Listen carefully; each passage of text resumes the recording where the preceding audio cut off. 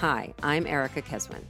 Welcome to Left to Our Own Devices, a show that explores how to bring our human to work and to life. Because left to our own devices, we're not connecting. My guest this week is Brian Berger. Brian is the founder and CEO of menswear basics brand Mack Weldon. With over a decade of success in the digital world, Brian created Mack Weldon in 2012, a men's specialty with a focus on design, performance, and functionality. Mack Weldon has grown to become one of the leaders within the industry and was referred to as the Apple of underwear by the Huffington Post. Prior to founding Mack Weldon, Brian served in several leadership positions within the consumer, internet, and media companies, including Comcast, WebMD, and Excite at Home. Brian graduated with a Bachelor of Arts in Political Science from the University of Colorado and continued his education where he received his MBA at Columbia University. Brian lives in New York City with his wife and 3 sons. Thank you so much, Brian, for being with me today on this podcast on this sunny Friday afternoon. You said you just came inside because the Wi-Fi is not great where you are. How is this quarantine going? Are you able to work from, I think you're out in the country outside of New York right now. How's that going? Yeah, thanks for having me. We're outside the city. We escaped around the 15th of March. Many people were just kind of nervous about what it was going to be like in the city. And for us, there's kind of an abandoned family house that we were able to get to, which is great because it's a bit more space. And it's been fine, to be honest. From a work perspective, we've been able to really transition into remote working pretty easily. I think that's one of the advantages of being kind of a digital-centric company. Yeah, no, I agree. Our Wi-Fi is up and down here. And maybe you can share with the audience right before we get started. You just said that you had to tape a commercial recently, which is now playing on the airwaves. How did you get that taped and out to the world in a remote setting? Well, there's so many things that are crazy about this in terms of um, uh, things that would have taken a lot of time and effort and resources to get done in a normal circumstance. We're all sort of hacking our way through this. And one of the things that we did very early on was we're a pretty big radio advertiser on satellite radio. And so after we significantly reduced our budget, we did want to maintain some level of presence, but the ads that we were in market with just didn't feel sort of relevant or, on tone with where people were at right now. And so our team very quickly scrambled along with our agency partner, who was fantastic. They sent me a script. We workshopped it. I went up. They told me to go into a closet where there's a lot of stuff hanging to sort of mute the sound. To use my iPhone recorder, and basically I had my laptop up where they were able to sort of creative direct me. I was speaking in one long stream into the microphone of my phone, and they were able to take that file, cut it up, and get what sounds like a production quality ad that was on the air just a couple of days later. That's amazing. Do you think you'll tape all commercials going forward from a closet? It wasn't quite as glamorous as being in a sound studio in New York City, but I tell you one thing, it was a hell of a lot more convenient and a lot cheaper. And cheaper. And truthfully, we're in the business of testing lots and lots of creative. So that, kind of knowing that we have the ability to produce these things in a much more kind of rapid fire way is probably going to be really beneficial to the efficiency of our programs. I love it. Well, I'm all about bringing your human to work. So you clearly brought your human to that commercial. I'm going to go check it out and see what I think. Yeah, well, you'll hear it on the radio. Exactly. If you're in your car. All right. So I'm very passionate about this idea of bringing your human to work and honoring relationships. And one of the things that I've learned over the many years of doing this work is that honoring relationships is good for business. And when I think about honoring relationships, it's honoring relationships with others, your colleagues, the people that work for you, your investors, your board, your customers, your family, your friends, and even honoring that relationship with yourself. So I would love to hear about how you think about your relationships and the impact that they've had on your success. Oh yeah, I mean that's such a broad question, but a really important one. I mean, there's just so many aspects of I think anybody, but especially in my case, important relationships that have enabled me to learn, have the confidence to make certain decisions, and then obviously, support, especially when you're doing something like this, which requires tons and tons of support from not just family, but friends and advisors and mentors, and just people telling you to keep going when you're not really feeling like there's a path. So there's just so many of those things. I would say closest, obviously, my wife, who is, an extraordinary sounding board for things. Really, she's an ability to sort of get to the heart of the matter and really sort of help me get to a decision, which is really great. My dad, who's always been a close mentor of mine, and is an entrepreneur in his own life. My stepbrother started several companies, and so and is much more kind of closer, in age to me. And so he and I have had a lot of dialogue around this. And so there's just lots of examples, recent, and then, in the past, that have really helped, kind of get to this point. And this situation has actually really brought to life the importance of relationships. I think there's, the impact of this and the impact that this is having on people um, is really, there's no one size fits all situation. And so we found ourselves in situations where we've had to be good partners, and we've found ourselves in situations where we've had to ask our partners to be good partners to us. And have And a lot. did you find that you rose to the occasion for them and they were rising to the occasion for you because you had invested in those relationships leading up to this time? Do you think that had an impact? Yeah, I think it matters. It's weird, crisis, and just I'd say business in general, there's always the sort of like, look, I've got a fiduciary obligation. So even though I love you, I've got to do what's best for, the business and my stakeholders and my employees. And, so there's a lot of like these objective moments where, as much as you want to be, cognizant of the relationship and the equity you've built, where sometimes you just can't. And then there have been cases like that here, where I'll give you an example. We have product that is sort of ready to ship from one of our major suppliers, and some of it's actually all pretty seasonal in that it's colors for the immediate moment, and it's all delayed, and not catastrophically delayed, but it's delayed. And so the effect that that's going to have is we're going to get a bunch of stuff. It's going to be all piled up, and we're not going to be able to sequence it the right way. And as a result, we may be left holding on to inventory that we're not able to sell. And so that's a burden that we believe should be shared across our whole supply chain. Shouldn't just be us that has to take it, warehouse it, and sit on it for a year until we can sell it again. Just that to us, that doesn't seem fair.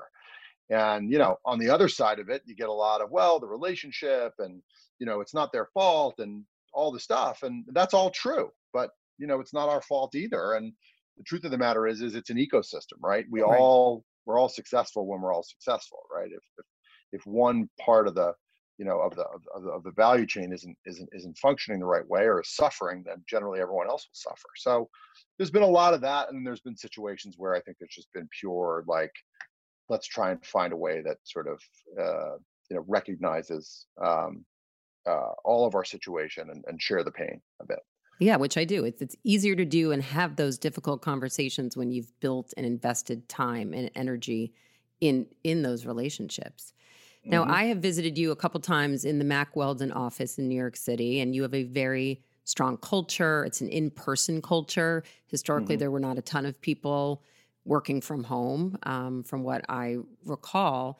How are you connecting with your employees these days? All of the team members. How is that going? Anything that you can share about how you are staying connected? Yeah, there's a couple of things that we've done. I mean, staying connected when everyone's distributed like this is a real challenge, as you say, especially for an in-person culture. There's a couple of things. First is that we've kept up our regular, Thursday night happy hours, which have varying rates of attendance, but we try and create some level of a theme to drive people to show up. For example, we had a mask decorating competition where people would give an award to the person who came with the coolest mask, things like that. We also have maintained all of our regular all hands meetings. Those are monthly, so I would argue not frequently enough. But what we're doing in those meetings, in addition to the sort of regularly scheduled programming, is at the end we're going around literally person to person, and we're just asking a fun question that gives us exposure into that person's world. And so in the last meeting it was favorite meal that you had in quarantine, favorite social distancing activity, and what are you watching now. And it was sort of a little bit of a rapid fire, like, because we had to get through 40 or so people, but it was just awesome to hear some of the things that people are doing, and sort of get that window into people's world. And it's funny, you have people who are like, I was born for quarantine, this is the greatest, I don't have to socialize, I get to stay in my pajamas all day. And then other people who are obviously just like going nuts and really needing that social interaction. I hope they're staying in their Mack Weldon sweatpants all day. Lots of Mack Weldon sweats. Yeah, for sure. And lots of sweatshirts. Yeah. Well, I love what you shared because, as you know, I'm writing a new book on rituals and how rituals give us a sense of psychological safety, of belonging, a connection to purpose, a connection to each other. And one of the best practices that I'm seeing, which you literally just spoke to, is, leaders who are leading in a very strong way right now are both maintaining their old rituals and creating new ones in this moment. And so I'm sure that for people, whether or not they always opted into the Thursday night happy hour, just this feeling of having it at the same time on the same day, there's this feeling of, we're going to be okay. These are my people. This is my team. And this is something that we did before this started. And then saying, what else can we do? And creating a new kind of ritual that really lets people get to know each other in a different way. And one of the questions I've been getting recently in the interviews I've been doing is, what is this going to look like 6 months from now, a year from now? And a year from now, hopefully we won't all be coming in from each other's living rooms, but we're not going to unsee what we saw or forget what we heard, and all the things that you've learned about your employees. Yeah, absolutely not. And quite honestly, there'll be all sorts of new ways of doing things. I mean, we were having this conversation. We've had more board meetings in the last 2 months. We've had, almost 2 years worth of board meetings in the last 2 months, right? Because typically you meet once a quarter. And hey, it's a hell of a lot easier, and it's way more beneficial for all of us to do these meetings more frequently, because you don't have these big, huge reveals. People feel much more plugged into what's going on to the business. The meetings are shorter, so people are more engaged for the time that they're there.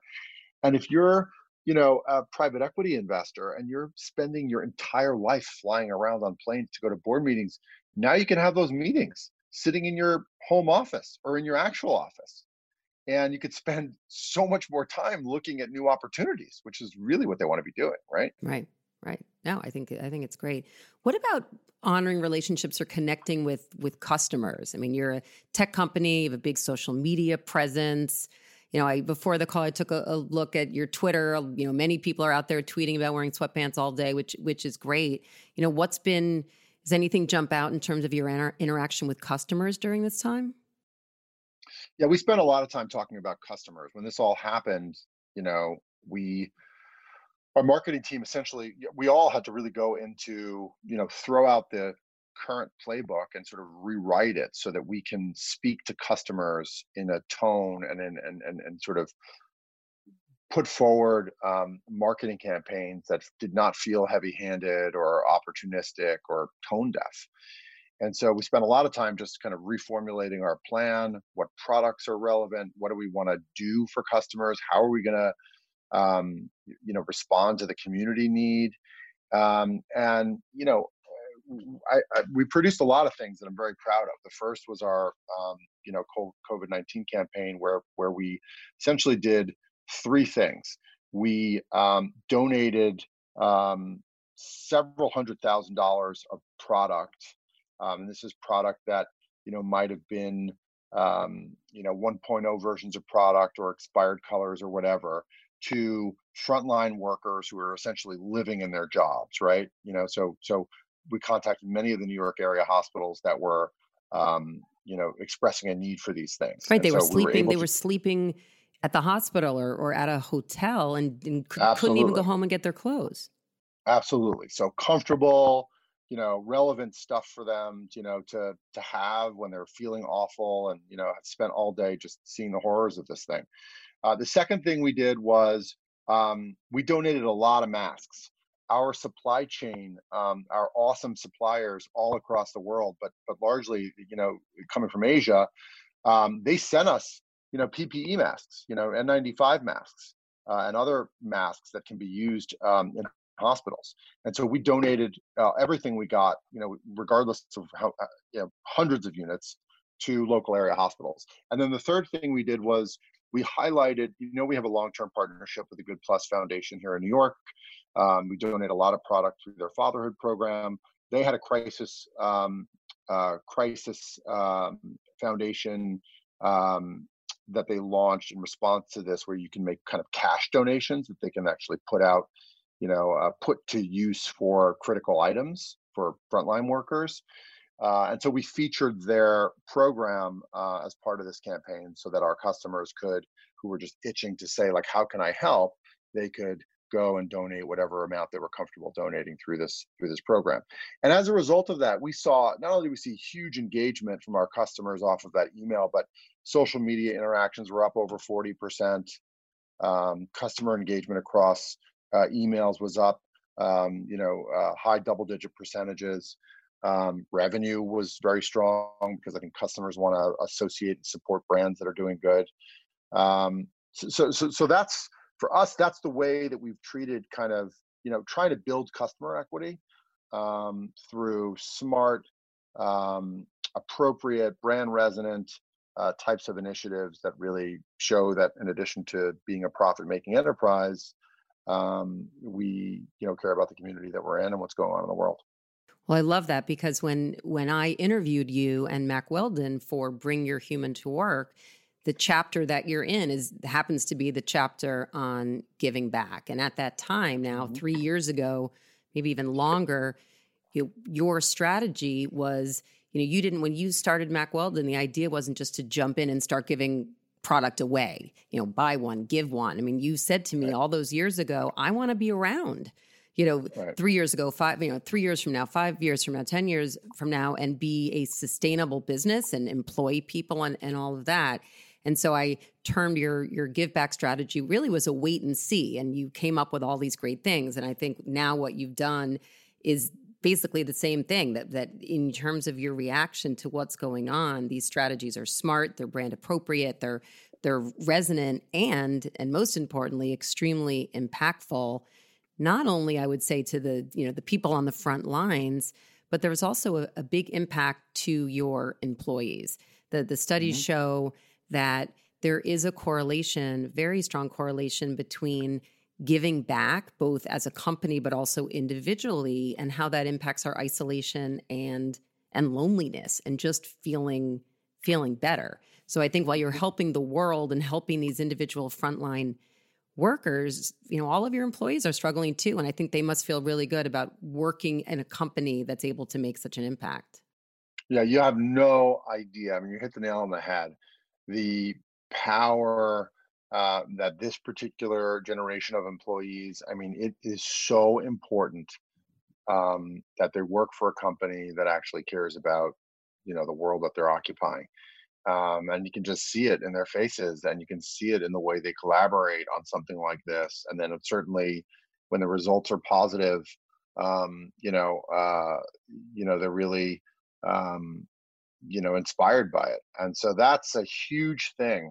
And for us, to your point, like it wasn't part of our, our sort of brand DNA and origin story. Like, we're going to start with this specific social responsibility platform. We've just tried to weave it in the most brand resonant way, and in ways that feel really authentic and impactful. That's not to say that those who are doing it as part of their core brand narrative, and whether that's, Warby Parker or Bombas or whatever, like that's awesome. I mean, it's working for them and it's very core to who they are and it makes a ton of sense. Yeah, agree. And that's why there were so many different strategies in Bring Your Human to Work. And I loved yours because it was a wait and see. And I think for people starting companies, and even if they know that these new generations do want a company that cares about these issues, there's also, can be some real benefit to waiting and seeing and making sure that what you do makes sense for the world, but also is good for business. So I think it's sort of bringing me back as you began to talk about these different programs that you've been able to do during COVID-19 to literally our conversation 3 years ago. So I love that. We did something else, just called just a like a little bit of a lighter touch thing through social media called Weldon Warriors, where we were, encouraging customers to nominate somebody in their, immediate community that was rising to the moment, and then providing some, exposure for that individual. Wow. Anyone that jumps out, or any examples or fun stories around it? I mean, there are so many people doing so many unbelievable things, from, guys working for nonprofits in New York, running around delivering, essential items to not just, communities in need, but also, frontline workers, to, somebody in the community in the Midwest who was delivering meals to all the doctors and nurses in their neighborhood. Like, stories like that, where you're just like, awesome. Well, and right. And it goes back to this idea of giving back. You could be donating hundreds of thousands of dollars of product to frontline workers, or it could be checking in on an elderly neighbor or calling a relative. I mean, there's something that's within all of us that we can do, and it doesn't have to take a lot of time, and it doesn't have to take a lot of money. And I think for everyone listening, just to think about, because it does, the research shows, and it's strong, that it impacts our isolation and loneliness, and that's what many people are feeling right now. Yep, absolutely.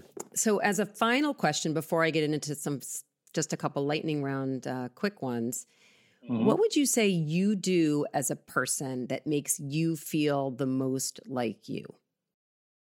That is an interesting question. The most like me.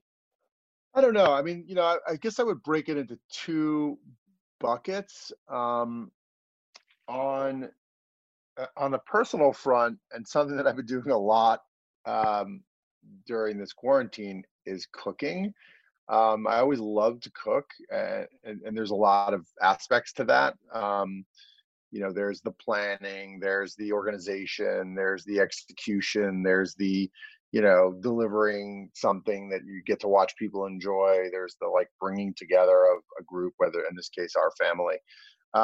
And so just reconnecting with that and reminding myself that that is really something I love to do. And it's actually something, a craft that you refine and get better at the more frequently you do it. So I've been sort of reconnecting with that, and that feels really awesome. And then the other thing is, bring it back to the business side. These all hands meetings, I typically kick off with a little bit of perspective. I don't really get into sort of the sort of tactical stuff. I mean, the various team leads do that, but this has also enabled me to sort of be a little bit more thoughtful about that. And I do, it does feel like the type of role that I should play as a leader, and one that I, almost in this one step removed from the group environment, I've been able to be a little bit smarter and more thoughtful about it. And I think that will inform how I approach it when we are all back together. I was just thinking that, now that you've had the time, because especially in such a fast growing company, it's hard to have the time to slow down for that kind of a thing. So I think that's great. Yeah, exactly. I was wondering when I asked that question, if you were going to talk at all, because you are a triathlete also. Yeah. And so have you been able to build in any time for exercise during this time? Yeah, I've been working out with my trainer for even that. It's crazy. I'm doing Zoom workouts with my trainer, and some people are like, "You're crazy." I'm like, "I'm not crazy. It is awesome." He's able to see everything that I'm doing. He's able to create accountability. we use data to measure the progress anyway. And so it's all virtual in that sense. And so that's been incredible. And having that, twice a week, date with him, but also just the time in between where I'm doing things independently. Those are very important, like kind of grounding rituals to keep going. I remember when this started, I was sort of treating it like a long weekend where it was like, oh, maybe I'll blow off today. It's just the weekend. But, a couple of weeks into it, you're like, oh, I got to get back on my regular schedule. We're going to be here for a while. So that's been awesome. The reason why I do that for me, I guess, is really that is probably the most, it's the most selfish thing that you do, right? Because it solely benefits you, obviously. Although I would push back on that. I mean, when I started this interview, I said, how do you honor relationships with others and yourself? And that sounds like it's how you honor that relationship with yourself. And if you're going to be there for your 3 boys and for Aaron and for your employees and your investors and for everyone else and your parents, for everyone else in your life, you need that. You need that. Definitely. And it is obviously the best form of, way of clearing your head and creating sort of a positive, aspect to your day, which is why I always try and do it in the morning. Yeah. No, it's great. Well, thank you for that. So just a few lightning round questions, and sun's still out and you can go back out in the sun. Yeah. All right. So if you think of a time in the day when you're more creative, would you pick midnight or 6 a.m.? 6 a.m. It seems to be, as I'm asking people that question, it seems to be an age thing, because I'm with you on that. And then I interview all these younger people. They're like, definitely midnight. Well, I'm sighing because I'm not really a morning person, but at the end of the day, I want to lean back. Yeah, I hear you. All right. Guilty pleasure, since you're cooking so much, sweet or savory? Savory. Favorite song to sing karaoke to? Tiny Dancer. Elton John. Nice. My son, Daniel, who you know is playing a lot of Elton John on the piano right now. Charlie and Daniel love the Elton John. Last show you binged on Netflix? Oh, Narcos. So good. I'm sorry. Wait, I said Narcos, but I meant to say Ozark. The last show I binged was Ozark. Okay. And it was awesome. Oh, right, because the 3rd season just came out. Yes. And the first thing you'll do when you get out of quarantine? Go for a drink at a hotel bar. Sounds good. I may have to join you. All right. So thank you so much, Brian. This was so interesting. I always love hearing about the business. Happy that you're healthy and safe and that the business is going well. And it sounds like you're really doing some great things for your customers, for the world, for your employees. And Brian has offered for all of our listeners of the Left to Our Own Devices podcast to offer 20% off on anything from Mack Weldon from throughout June and July. Perfect time for Father's Day. And so he put together a code called Devices.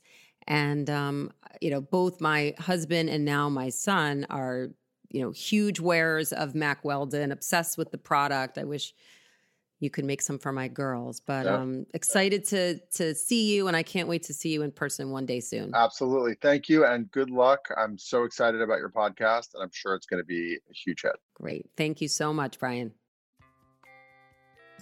Thank you for tuning in this week to Left to Our Own Devices. If you enjoyed what you heard, please rate and review the podcast on Apple Podcasts. If you want to receive my monthly newsletter, text the word human to 66866. Or you can connect with me by email at erica@spaghettiproject.com. Stay safe, stay connected, and I'll see you next time.